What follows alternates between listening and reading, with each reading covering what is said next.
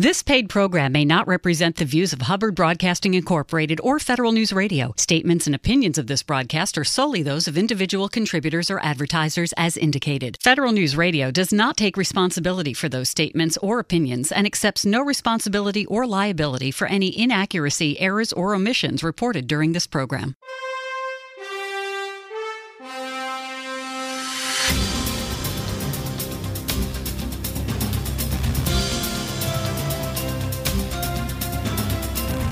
Welcome to the Business of Government Hour, a conversation about management with a government executive who is changing the way government does business. The Business of Government Hour is produced by the IBM Center for the Business of Government, which was created in 1998 to encourage discussion and research into new approaches to improving government effectiveness. You can find out more about the center by visiting us on the web at businessofgovernment.org. And now, the Business of Government Hour. Welcome to the Business of Government Hour. I'm Michael Keegan, your host and managing editor of the Business of Government magazine.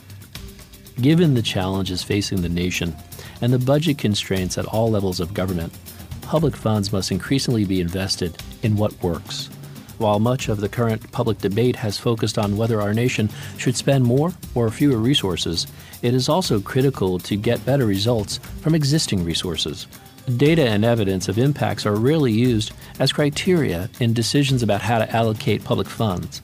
By investing in what works, limited dollars can be directed towards programs that demonstrate proven success and generate greater impact. The nation's social programs are unlikely to be improved until we learn to enact programs supported by rigorous evidence, to improve existing programs based on evidence, and to shut down failing ones, again, based on evidence from high-quality program evaluation. What is the Federal Invest in What Works Index? What can be done to better integrate evidence and rigorous evaluation in budget, management, and policy decisions? How can federal agencies increase and enhance their evaluation capacity? We'll explore these questions and so much more with our very special guests, John Bridgeland and Bruce Reed, Senior Fellows at Results for America. John, welcome to the show. It's great to have you. Nice to be here, Michael. Bruce, welcome.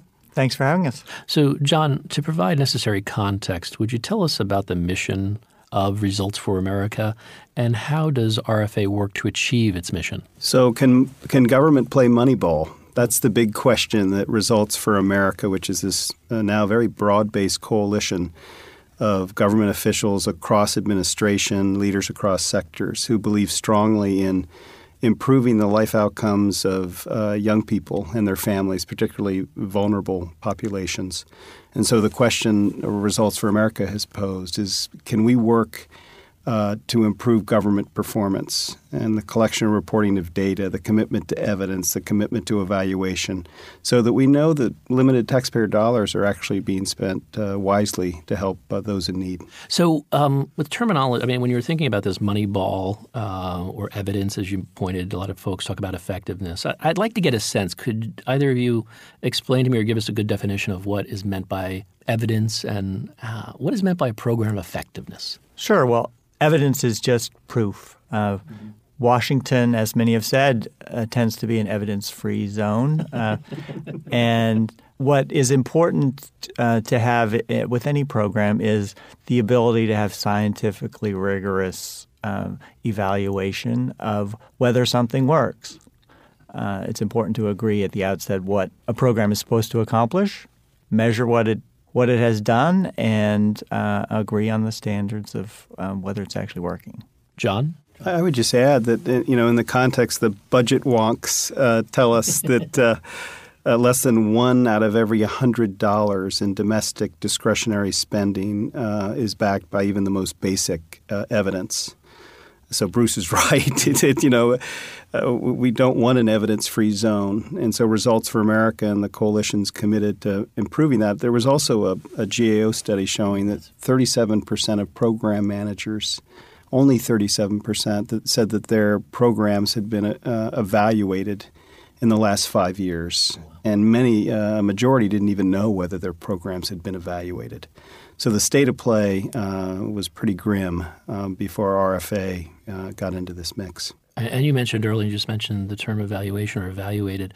So what is program evaluation? And perhaps you could outline some of the key elements of program evaluation, and to what extent it is essential in running an effective government program? Bruce? First, you need to have data. You need to collect that data, evaluate it to see whether it's living up to the program's mission. It's important to have a common evidence framework because you want to make sure that you're comparing apples to apples, and need to know, what are you shooting for? How good does the evidence have to be, and how good does the result have to be? I would just add that, the government is awash in data, but how that data is being used, as Bruce mentioned, with a common evidence framework, but then translating into is this program, is this intervention actually effective in boosting outcomes? And prompting departments and agencies to do a better job in marshaling the evidence, committing resources to evaluation, and then integrating. This is going to be the tricky part, integrating what they've learned into changing programs. And even in some cases when the evidence is pretty strong that programs don't work, the tough play is actually shifting those resources to other programs that do and stopping what they were investing in. Mm-hmm. That's a great point. And all of these elements kind of build the foundation to why we're really here. And that is what I'd like to get a sense for our audience. What is the Federal Invest in What Works Index that RFA puts out and it will be putting out today? What prompted its creation and how has it evolved to date? So departments and agencies across government spend, literally billions and billions of dollars in resources. And if RFA's mission is to help low-income youth and their families, it wanted to prompt and foster and accelerate a culture of commitment to data and evidence in ensuring that government moves strongly in a direction toward investing in what works. And so instead of being a punitive exercise where the index was, designed to shame departments and agencies, it was just the opposite. It was a cooperative exercise where more than 75 former government officials and those in government cooperated to design an index that would actually achieve the goal that RFA was trying to achieve, which is to get government to move strongly in a direction of investing in what works for these populations. And in turn, it designed about 10 indicators of what constitutes a commitment to investing in what works in this index. And initially it was a couple of agencies, the Department of Education and Labor. It's ramped up to 7 departments and agencies who are committed to continuously improving and making their commitment to this work. And it's worth a real shout out to the agencies that have stepped forward and taken part in this because, holding yourself to evidence is a scary thing to do in any walk of life. It's particularly difficult in public life where everyone's watching, where not everyone is rooting for you to succeed, but it can make a huge difference. They say the definition of insanity is doing the same thing over and over again and expecting a different result. Well, in government, the real definition of insanity is doing the same thing over and over again and not even measuring the result. We have an example of that. So when I was in the Bush administration, we discovered the Even Start Family Literacy Program. The theory was basically boost the literacy skills of parents, and that'll in turn translate to the kids, which sounds like a good theory of change. But randomized controlled trials 3 times proved that those who were subject to the intervention did no better than the control group. Okay. And so we recommended that those resources be shifted to reading recovery programs that had evidence. Well, it took 8 years, $1 billion later. Congress finally shut down the program and redirected funding to more effective programs. But think about almost over a decade, young people, who are not getting access to high-quality literacy programs, and the opportunity cost of $1 billion going into programs that weren't effective. So that hit home to me. The power of Bruce's point about insanity. The insanity of investing in things that were clearly proven to be ineffective.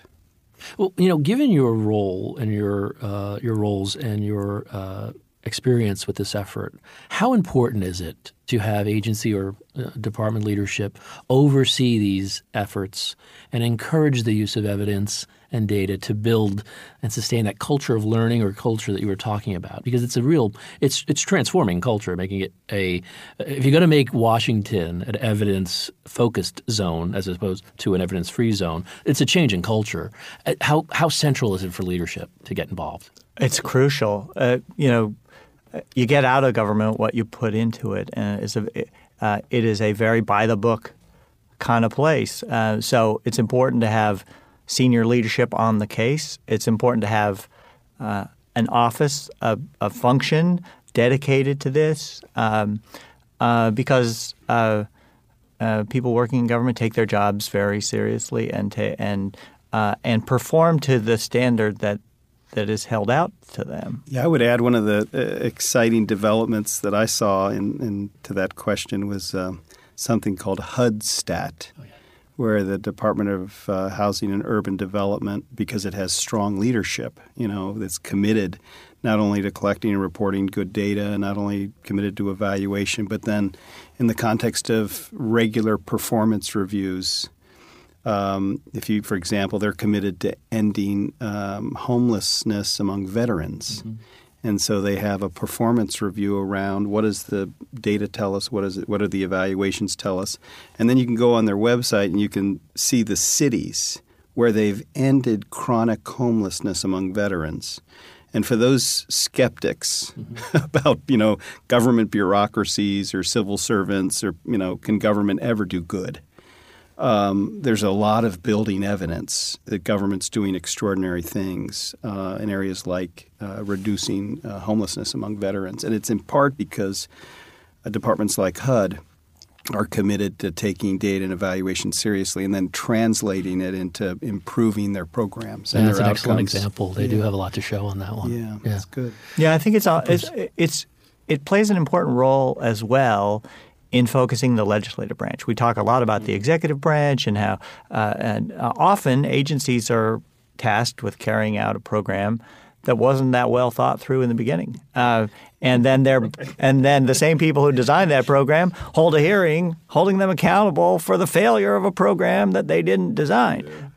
So putting some onus on Congress to think about evaluation, think about results when they design these programs. Make sure that a program has a clear mission, that there are clear outcomes, and that the agencies have the resources to measure and evaluate whether they work. And not to skip ahead, but that's a great point, Bruce, do you see a shift at the legislative branch? And what's happening to kind of inculcate or instantiate the evidence angle?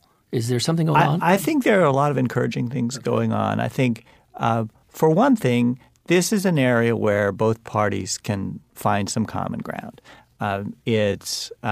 So much of the political debate is a theological one, where people make up their minds before they look at any results, and any time you have a common denominator a common language that people can use so that they can be honest with themselves about whether their idea actually works. It's a lot easier to back away from your own bad idea if you have proof, and it's a lot easier to advocate for it if you have proof. So we've seen this in a few areas. The new education law that Congress just passed includes significant funding for evaluation. It encourages the education department to double down on what it's already been doing in asking districts to use evidence-based interventions in turning around low-performing schools. So it's part of a government catching up with a shift that is happening in the outside world as well. Big data is changing the world. Big data is making all kinds of things possible and is forcing everybody to up their game. So that's happening even here in Washington. Yeah, I would just add, Bruce is right. The legislative process cannot be just a faith-based exercise. And I had this little experience where with Results for America, I testified before the House Ways and Means Committee. And we've all done that, and you show up, and usually very few members show up. And the room was full. Oh, wow. All the seats, Democrat and Republican, and the focus was evidence-based policymaking. And when we talked about the SNAP program, Okay. Mm-hmm. Old food, the new food stamps, I cited a statistic that in addition to giving access to low-income children and their families to nutritious food, it had increased high school graduation rates for those who had had access to it compared to those who had not by 18 percentage points. And I had a number of Republicans who came up to me afterwards who were skeptical of SNAP because just a food distribution but they saw these other outcomes, that had to do with a pathway to prosperity and getting a job, and it changed their view of SNAP. And I think the more that we can, there's a commitment now, appropriators are making 0.5% or even 1% to fund evaluations in departments and agencies. That's a real core focus of the RFA agenda. And so I think if we can get Congress committed to the evidence, and it's something that should appeal to Republicans because they want to invest in things, limited government in things that work and eliminate funding for those things that don't. And for Democrats, it proves the proposition that government can be effective and can work in areas where it's active. Were you referring to the Ryan Murray kind of, or is that? Yes, and so one of the ideas that's emerged and that RFA endorsed, and we announced at this hearing, was the Ryan Murray Evidence-Based National Commission. Okay. And having the Speaker of the House, who's probably the policy leader now for the Republican Party, committed to the evidence agenda could affect a sea change in how Congress views this work. What can be done to better integrate evidence and rigorous evaluation into decision-making? We will ask John Bridgeland and Bruce Reed from Results for America when our conversation continues on the Business of Government Hour.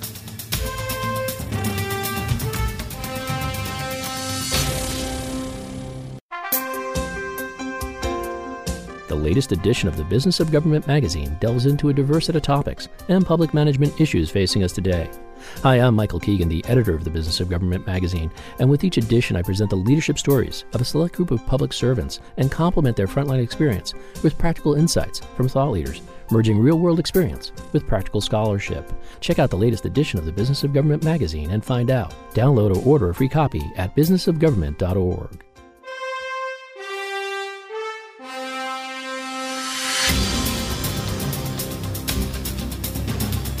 Welcome back to the Business of Government Hour. I'm Michael Keegan, your host, and our guests today are John Bridgeland and Bruce Reed from Results for America, and they're here to discuss today the Federal Invest in What Works Index. I'd like to explore the key federal agencies and departments' efforts to build evidence, and what I mean by that is perhaps you could highlight the progress made within key agencies in establishing a core leadership infrastructure to facilitate the use of evidence in informing policy decision-making. Bruce? So the Labor Department has the Chief Evaluation Office. Labor's the real leader on all this. They set aside 1% of funding to do research and evaluation. The Education Department has an evaluation planning group. As I mentioned earlier, the Education Department is also quite a leader, has done much over the last few years to push evidence at the state and local level as well. John? I would add that there are wonderful examples. The Corporation for National and Community Service that was seeded in the Bush 1 administration really created and ramped up in the Clinton administration and then further ramped up in the Bush 2 administration. So it's been a bipartisan effort. It gives you 27 out of 100 points for the applicants to state and national grants. So programs like City Year and Teach for America and Habitat for Humanity and Youth Build that are familiar to many Americans and mobilize young people in a year of national service to their country to help tackle tough challenges in local communities. If you have evidence, if you have a theory of change that's supported by literature and research, you get a chunk of points. Mm-hmm. If you actually have direct evidence, evaluation of your program, like programs like Teach for America and City Year have, that show that they're in the dropout factory high schools and their feeder schools. They're tutoring and mentoring those students who are off track, and their programs, mentoring and tutoring, consistent with the evidence, are actually boosting the outcomes and trajectories of those young people. the corporation is basically embedding in its review and then grant making a real commitment to evidence. As Bruce mentioned, too, this reauthorization of the No Child Left Behind Act, we wrote a piece on it. It is littered with evidence-based. I'll just give you one example. There were about 2,000 dropout factory high schools where 50% of high school dropouts were leaving school, just 15% of the schools. And over the last decade, we've reduced that number to about 1,000. And it's because there's been, rigor in following evidence by those who've been making these reforms in school districts and in partnership with community-based organizations and states. And so the federal government stepped up and said under Title I, up to 7% of the funds can be spent on these plans to reform low-performing schools. But you've got to follow the evidence. That was a big deal and a big signal that, government was going to be on the side of those who have proof. So the next thing we wanted to talk about is the policies and plans and research and learning agenda that are happening at the departments and agency levels. Would you give us a sense of what evaluation plans, policies, research agendas what do they contain? And perhaps more importantly, you could highlight some of the key successes in this area as outlined in the What Works Index. I'll give you one that was interesting. In 2002, we worked with the U.S. Department of Education to create the What Works Clearinghouse and engage Mathematica, which is a very rigorous evaluation firm, to create the Common Evidence Framework and to eventually review the programs funded by the Department of Education and then post their results online. Very objectively, both the good, the bad, and the ugly. And we joked early on it was the Nothing Works Clearinghouse. There wasn't anything to post. But over time, the good news was, consistent with rigor. The department increasingly started to fund things that did have evidence and did have outcomes. And it wasn't just a signal to government and what it should fund. It was actually a signal to nonprofits, to schools, to lots of stakeholders, business. You look at social impact bonds and the emergence of private investors wanting to step up and ensure government only pays for success, and then they in turn could get a return on a good investment in a program that has evidence. You saw the market start to move in the direction toward more highly effective dropout prevention and recovery programs. And it's not a surprise to me that in the last decade there have been an 11 percentage point gain in high school graduation rates after 30 years of flatlining, and 2 million more students have graduated from high school rather than dropping out, because I think there's been a flow, toward an evidence-based culture. Yeah, I think that's a really good point. Government can play a great signaling role. Everyone out there in all walks of life is looking for trusted information that they can count on. And if you're running a school or you're running a program at the local level and you want to try something new, you want to know what's worked somewhere else. We've often had trouble convincing people at the local level that they should try something else, but when they want to, it's good for them to have a shopping list so that they learn from other people's mistakes. And a number of agencies have done that really well. It's not just gathering the information; it's releasing it, making it easily available to the public. The Administration for Children and Families at HHS does an excellent job of this. It's sharing with the world what those who are looking at it from 30,000 feet and are seeing the whole playing field have seen to work or not work. So, John, many federal agencies are using What Works exchanges and repositories to communicate the results of their evidence efforts. Would you elaborate on how these agencies are publicly releasing the findings of completed evaluations? We don't know enough yet, but one of the when this index was upgraded, it started in 2013. It's going to be released for 2016 in all its glory, with these 7 departments and agencies who have stepped up and are doing the right thing. And so once you actually are learning from the data you're collecting and reporting, the Department of Education is a fabulous example where they're collecting data now, common calculation of graduation rates, their Office of Civil Rights, attendance patterns, teacher absenteeism, suspension and expulsion policies, disaggregated data by race, ethnicity, income, and homelessness. I mean, it's fascinating. It opens up all sorts of vistas and windows into like what's going on in these school districts. And so the ability to share not only with other departments and agencies across programs within a department and agency, but at the state and local levels, what you're learning from this data. Imagine, collecting these data sets and then sharing that with Shelbyville High School in Shelbyville, Indiana, which was the poster school for Dropout Nation, right? Yeah. And having an interactive dialogue about how data can be the great, driver of every child succeeding. That's a powerful. But we don't know yet because the index prompted all this insight and input from the agencies. But we're collecting that and massaging that and trying to sort through it.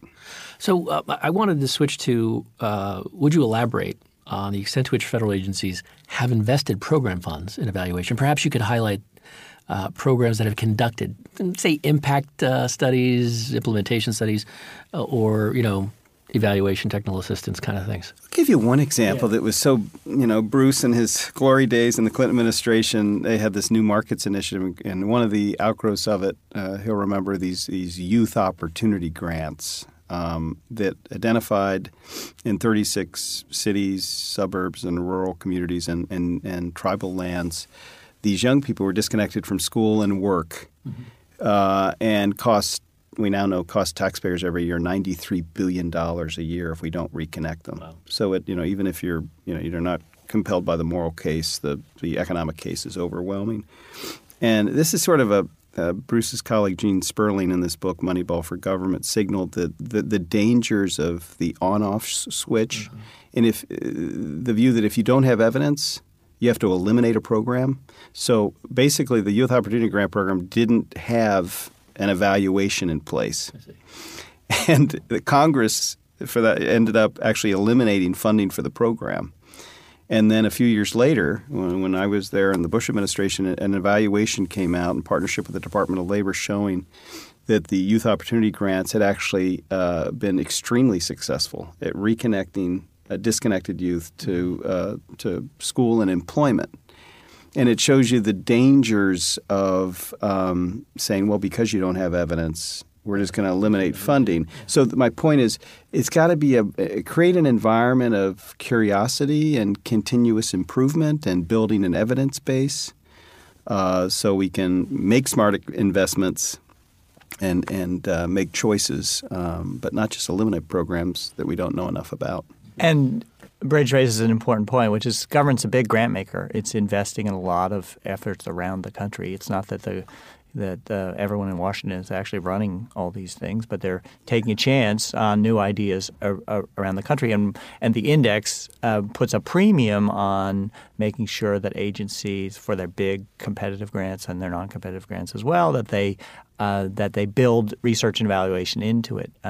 And that's a great thing. That's a revolution that has happened in philanthropy as well, that instead of just signaling good intentions and hoping that things worked out, you actually track for results. And I think that is doing a huge service to the people who at the front lines who are doing the innovating as well. It's so much easier, as anyone who's worked in the private sector or the public sector knows, if you have a clear outcome, a clear standard that you're working toward, if you know you're going to be what you're going to be held accountable for, so that you're not just spending all your time trying to avoid making mistakes, avoid public embarrassment. You're actually trying to achieve a social good, and you're not just trying to justify your existence by things that don't actually matter to the result. So, whenever I have this conversation around evidence, folks talk about performance management as a way to capture that data that we're talking about. And all too often I notice that the performance management and program evaluation are considered separate, almost distinct tools. So how important, gentlemen, is it to bridge that divide so you can take advantage of the synergy between the two efforts? And more importantly, based on the What Works Index, how are specific agencies working to better integrate evaluation and performance measurement? I think it's absolutely critical. I mean, there are hundreds of reports sitting on shelves of government, and nonprofit, and private sector offices. But if Bruce made the point earlier, is if you need a clear goal, clear priorities, you need actually a strategy to reach those priorities. You need to make sure your strategy and your plan are driven by evidence of what works, and then have a real commitment to, being open-minded about, even where you've made large investments in the past, and be willing to say, that wasn't right, or we've learned so much more now. Let's adjust, and then have a commitment to, accountability for results, transparency, and reporting. And I think the Department of Housing and Urban Development with this HUD-STAT model shows a commitment to regular performance reviews around their priorities. And other agencies, the Department of Labor, Department of Education, it's had a focus on improving the lowest performing schools, boosting high school graduation rates. It now has a college scorecard, so young people can see the relationship between tracks they've taken in high school and what their opportunities could be beyond and post-secondary, not just 4-year but also 2-year institutions. As we look to educate more young people to get the jobs of the future, as the whole equation is shifted from you only needed a high school diploma for 75% of the jobs a generation ago, and today it's completely flipped. You need at least high school and at least some college, and so the departments are showing a commitment to performance reviews and upping their game with respect to programs that have real impacts on people, like these young people who are trying to get educated and find a job. Yeah, HUD-STAT is a great program, and that whole range of programs is built on a couple decades of great work that started in New York City with a program that transformed the police department, transformed crime fighting by simply measuring how well police were doing in keeping places safe. And it showed leaders across the country that if you gave even a huge bureaucracy a clear goal and met with managers regularly to see how they were progressing towards that goal, as long as you got the goal right and as long as you kept track, you could make strides that no one imagined possible. That's a great transition to sort of the index highlights federal agencies' efforts to collect, analyze, and share the use of high-quality administrative and survey data to improve programs. So would you elaborate on the key progress that's happened as evidenced by the 2016 index in the area of data sharing, documentation, data standards? So one area where I think we've seen an explosive and really hopeful growth in the sharing of data is actually in education. Let me give you an example there. The evidence out of Chicago and Johns Hopkins showed that early warning systems that tracked a young person's attendance, behavior, and course performance in reading and math were far more predictive of whether that student would drop out than test scores. And so the Department of Education made a real commitment to sharing that information, holding conferences, summits in partnership with research institutions on how schools and districts could, ramp up their early warning systems. It's recent at the White House there was announced a chronic absenteeism campaign. Okay. And so that commitment to research data and evidence, and then actually this gets to performance review and what actually happens with this good data and evidence. These school districts were brought along, and now large numbers of them, particularly the low-performing schools, have the data and the capacity, and then aligning with interventions, community-based supports, and school-based supports to get the kids the support they need as these alarms are signaled. I know we talked about it briefly before, but I just wanted to say, do you gentlemen have anything else to add around user-friendly tools that federal agencies are using or employing to disseminate and promote the use of evidence-based interventions, sort of get folks on board? Are there any particular tools out there, maybe the What Works clearinghouses or something? Yeah, it's interesting. The What Works clearinghouses are really, in some cases, maybe more useful to stakeholders on the outside. I've also noticed, in the national service space, Corporation for National Community Service has been increasingly – they have a whole research division. which is pretty important because the civic life of our country, you look at, how the levels of social trust today, how we're tearing ourselves apart in communities across the country. And, having organizations that committed to actually figuring out how we can knit the country together, people of different races, ethnicities, income levels coming together to serve and solve problems. But what they've done is, like the Minnesota Reading Corps had a randomized control trial. It showed it was highly effective in boosting literacy rates.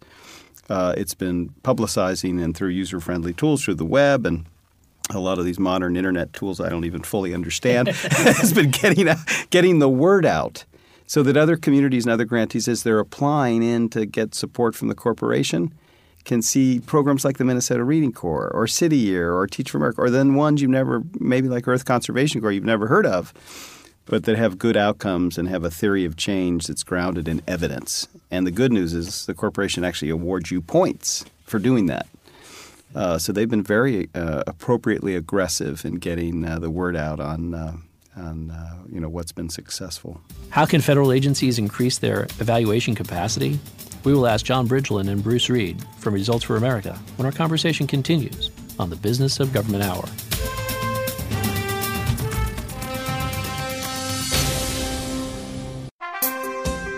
From forging a unity of effort in Homeland Security, to strategizing today how to field the U.S. Army of tomorrow, to pursuing affordable housing, eliminating fraud, waste, and abuse in healthcare, and securing cyberspace, the latest edition of the Business of Government magazine delves into a diverse set of topics and public management issues facing us today.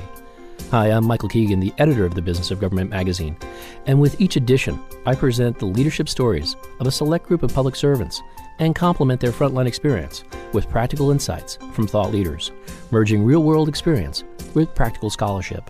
The purpose is not to offer a definitive solution to many of the management challenges facing government executives, but to provide a resource from which to draw practical, actionable recommendations on how best to confront these issues. Check out the latest edition of the Business of Government magazine and find out. We bring you insights and interviews from government executives who are changing the way government does business. Download or order a free copy at businessofgovernment.org. How has the military health system been transformed? What innovations are being pursued by the Defense Health Agency? Join host Michael J. Keegan as he explores these questions and more with Dr. Jonathan Woodson, Assistant Secretary for Health Affairs within DOD, on his last interview. Tune in on Mondays at 11 a.m. for the Business of Government Hour on Federal News Radio, 1500 a.m.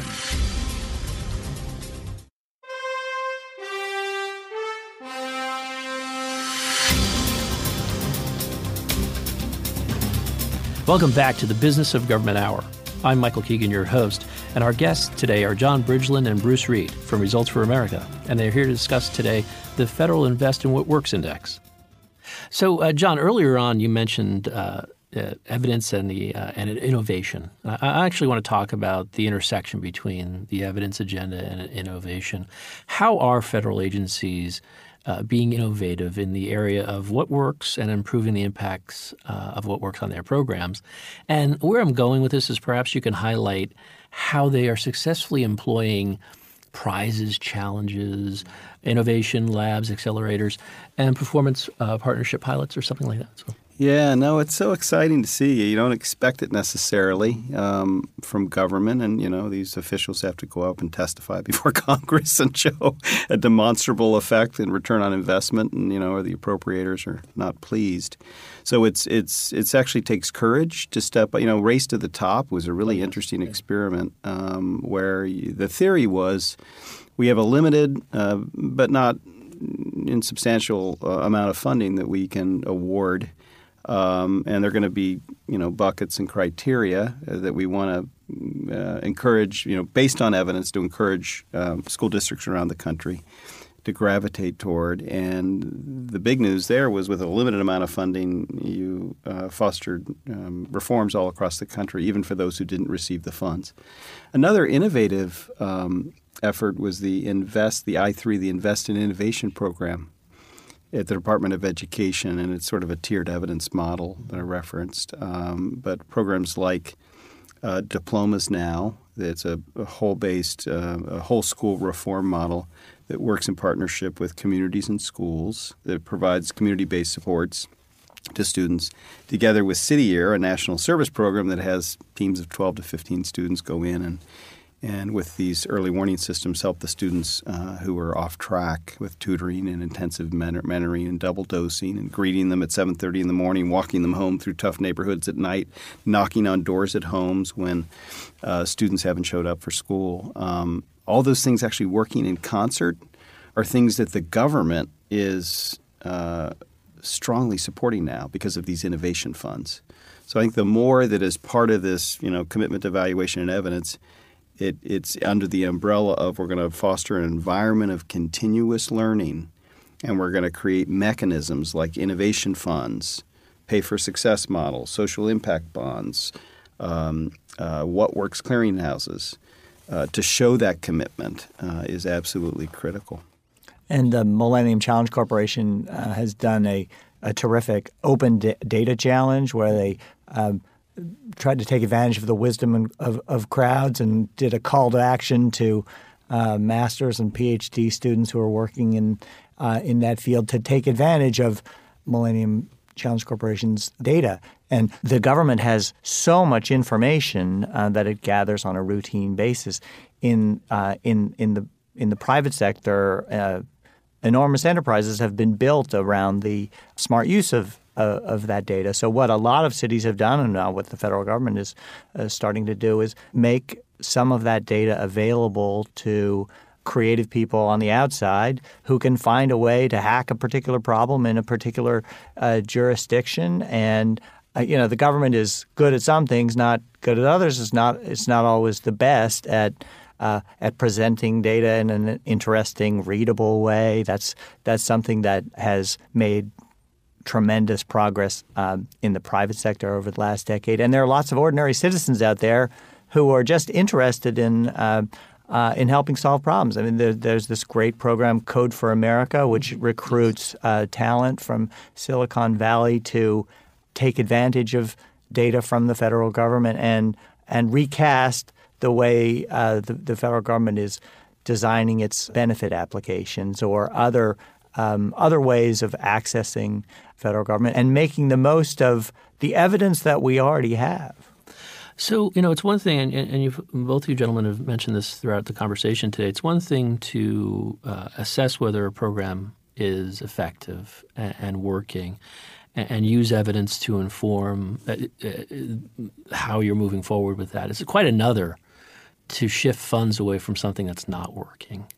And what are some of the challenges to program owners and to department leaders in doing that? So you have all this evidence, something's working and something's not working. How do they make that decision to cut bait and shift the funds? Well, that always has been the rub. In government, as in anything else, you have to put your money where your mouth is. And a number of agencies have stepped forward to set guidelines for themselves and actually hold themselves accountable to their own evidence. The Millennium Challenge Corporation has done that by closing down some of the compacts that didn't work. USAID has done it with its health programs in Armenia. HUD has shifted funds out of interventions that didn't work into interventions that have a better chance. It's a difficult thing. Admitting failure is never easy. And let's be honest, not everybody working in the federal government or working in the Congress designing these programs is totally bought in yet on the idea of that we should have evidence. I mean, we have, we're still having debates about whether climate change is real, and that's true at an even more intense level. If you've designed a program, it's going to take a lot of evidence to convince you to let go. You also, another example to their credit, the Department of Justice, saw the overwhelming evidence that scared straight this theory of action where former inmates go and meet with young people at high risk of committing crimes, and they found, unfortunately, that it didn't scare them straight. Mm-hmm. And so they put out, strong guidance across the country that those programs don't work and should not be supported at any level. But Bruce is right. All of a sudden, these departments and agencies can have all the will in the world to want to follow the evidence. But Ron Haskins, in his book on the Obama administration's commitment to evidence, talked about, has a chart in there of all the considerations. If you're a member of Congress, it was the William F. Goodline Even Start Family Literacy Program. He was an educator. Mm-hmm. People loved him. He was the chairman of the committee. A lot of people got grants in their districts from that program.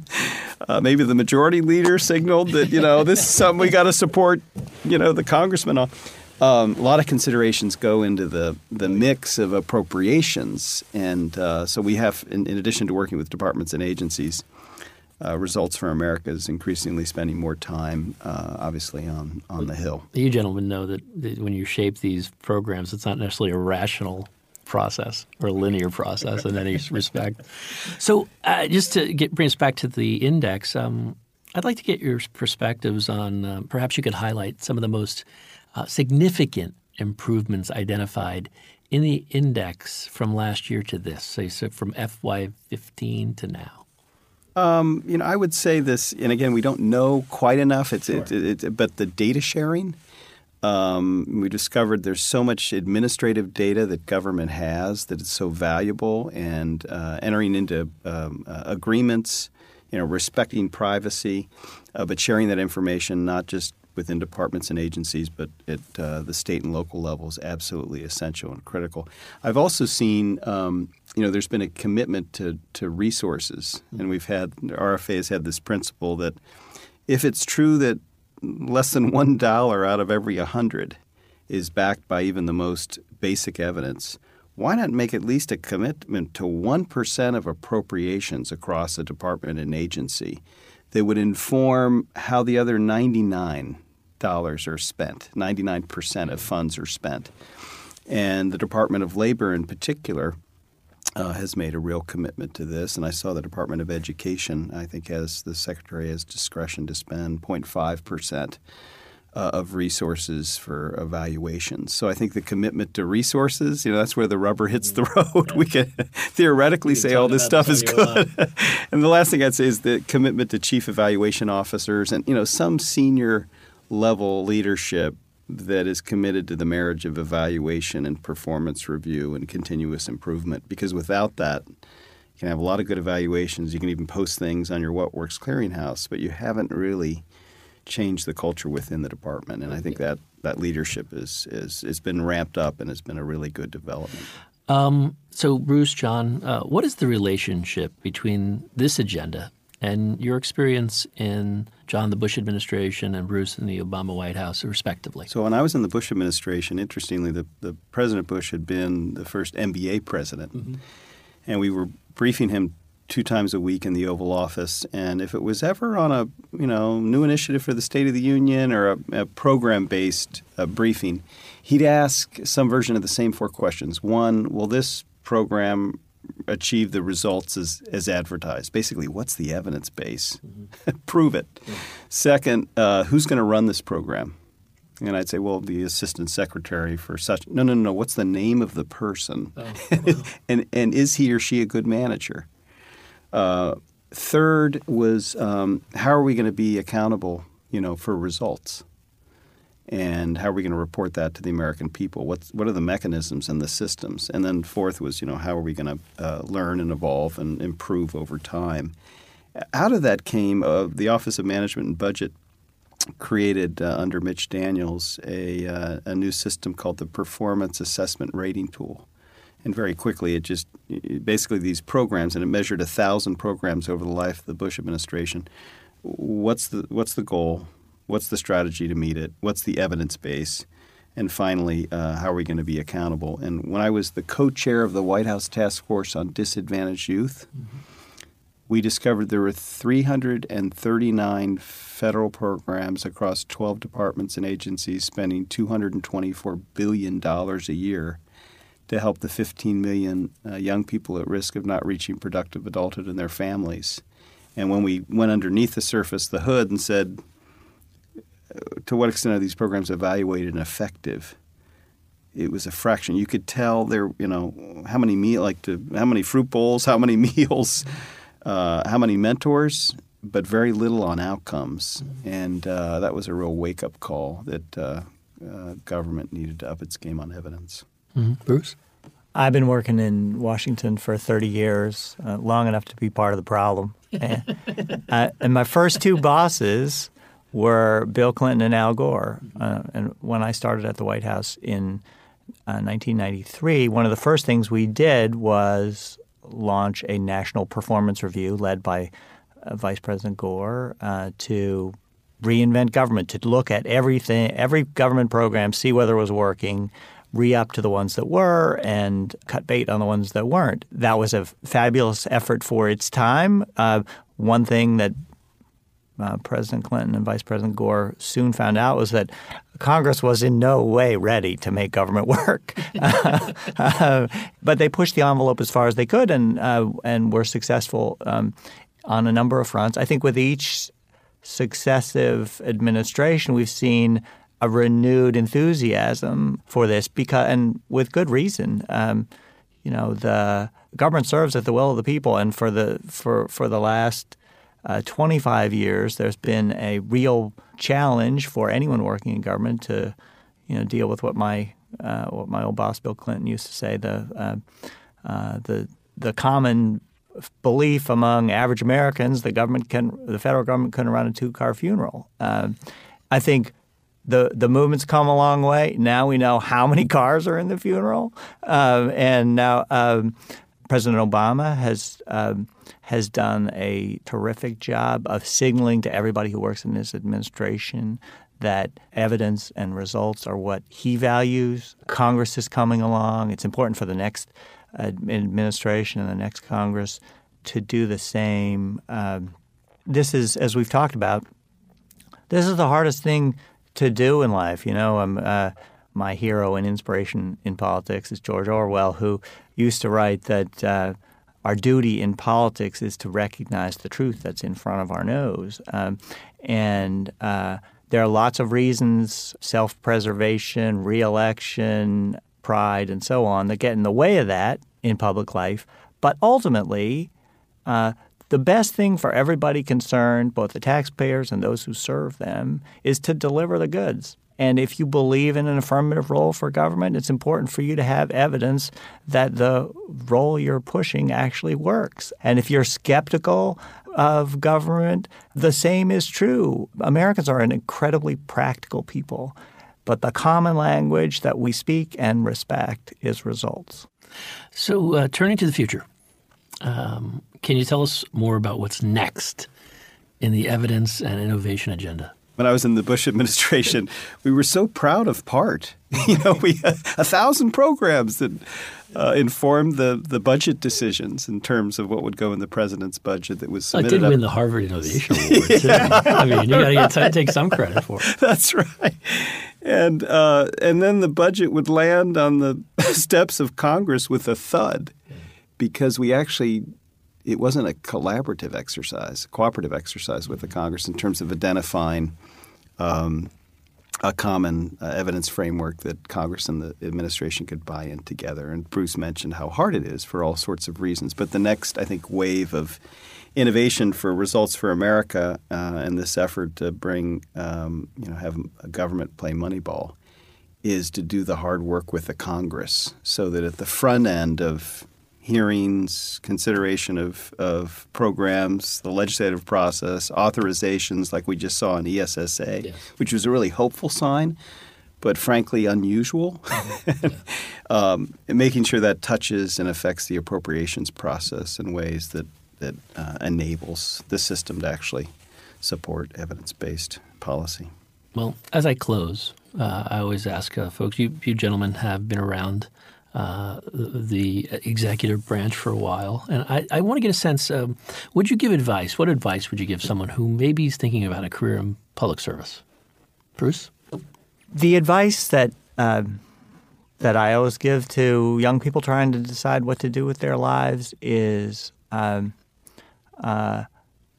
give up on your dreams until reality forces you to.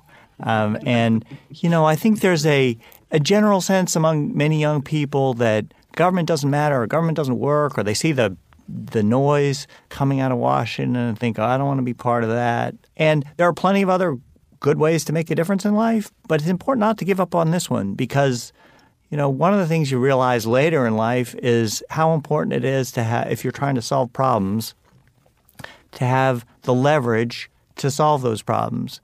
And at the federal level, if you have an idea and you push for that idea and you can get that idea done, you can solve so many more problems and do so much more good than you can in any other walk of life. So, we all owe a duty to our country as well as to one another.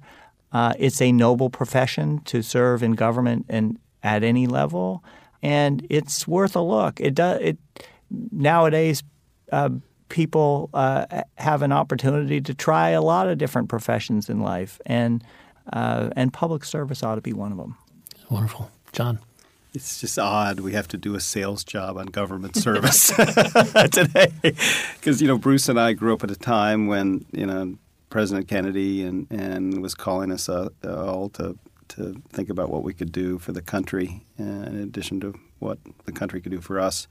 And our next door neighbor was Neil Armstrong, who, gave us a pretty bold vision for the power of public service, to transform the world as the entire world watched that little moment, which was a, more than decadal effort of government and private sector, innovation working together to have a clear goal that a young president set, and inspired us to achieve, and we achieved it. Mm-hmm.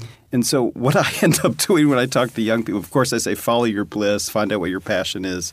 And these millennials, they want to invent their own ways to transform the world and to hack problems, and that's wonderful. But if you actually want to – I think it was Cokie Roberts who said to me, you can have an impact on one community or one problem or through one nonprofit.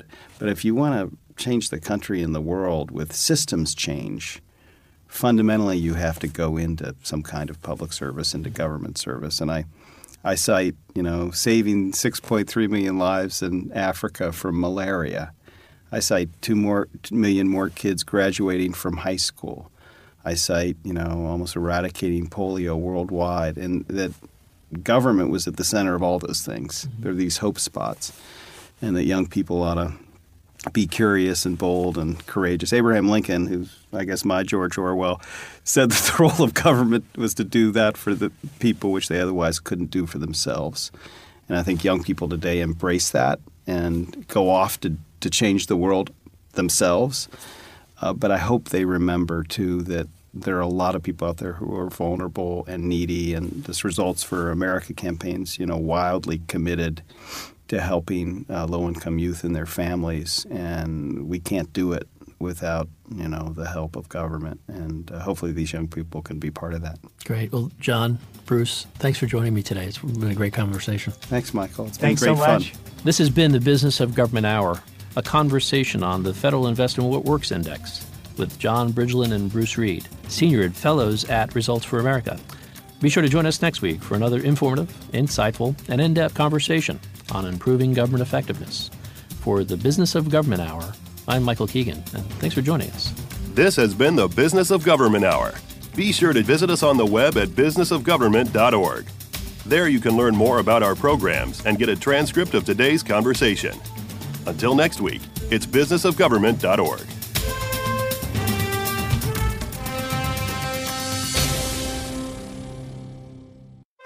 How has the military health system been transformed? What innovations are being pursued by the Defense Health Agency? Join host Michael J. Keegan as he explores these questions and more with Dr. Jonathan Woodson, Assistant Secretary for Health Affairs within DOD, on his last interview. Tune in on Mondays at 11 a.m. for the Business of Government Hour on Federal News Radio, 1500 a.m.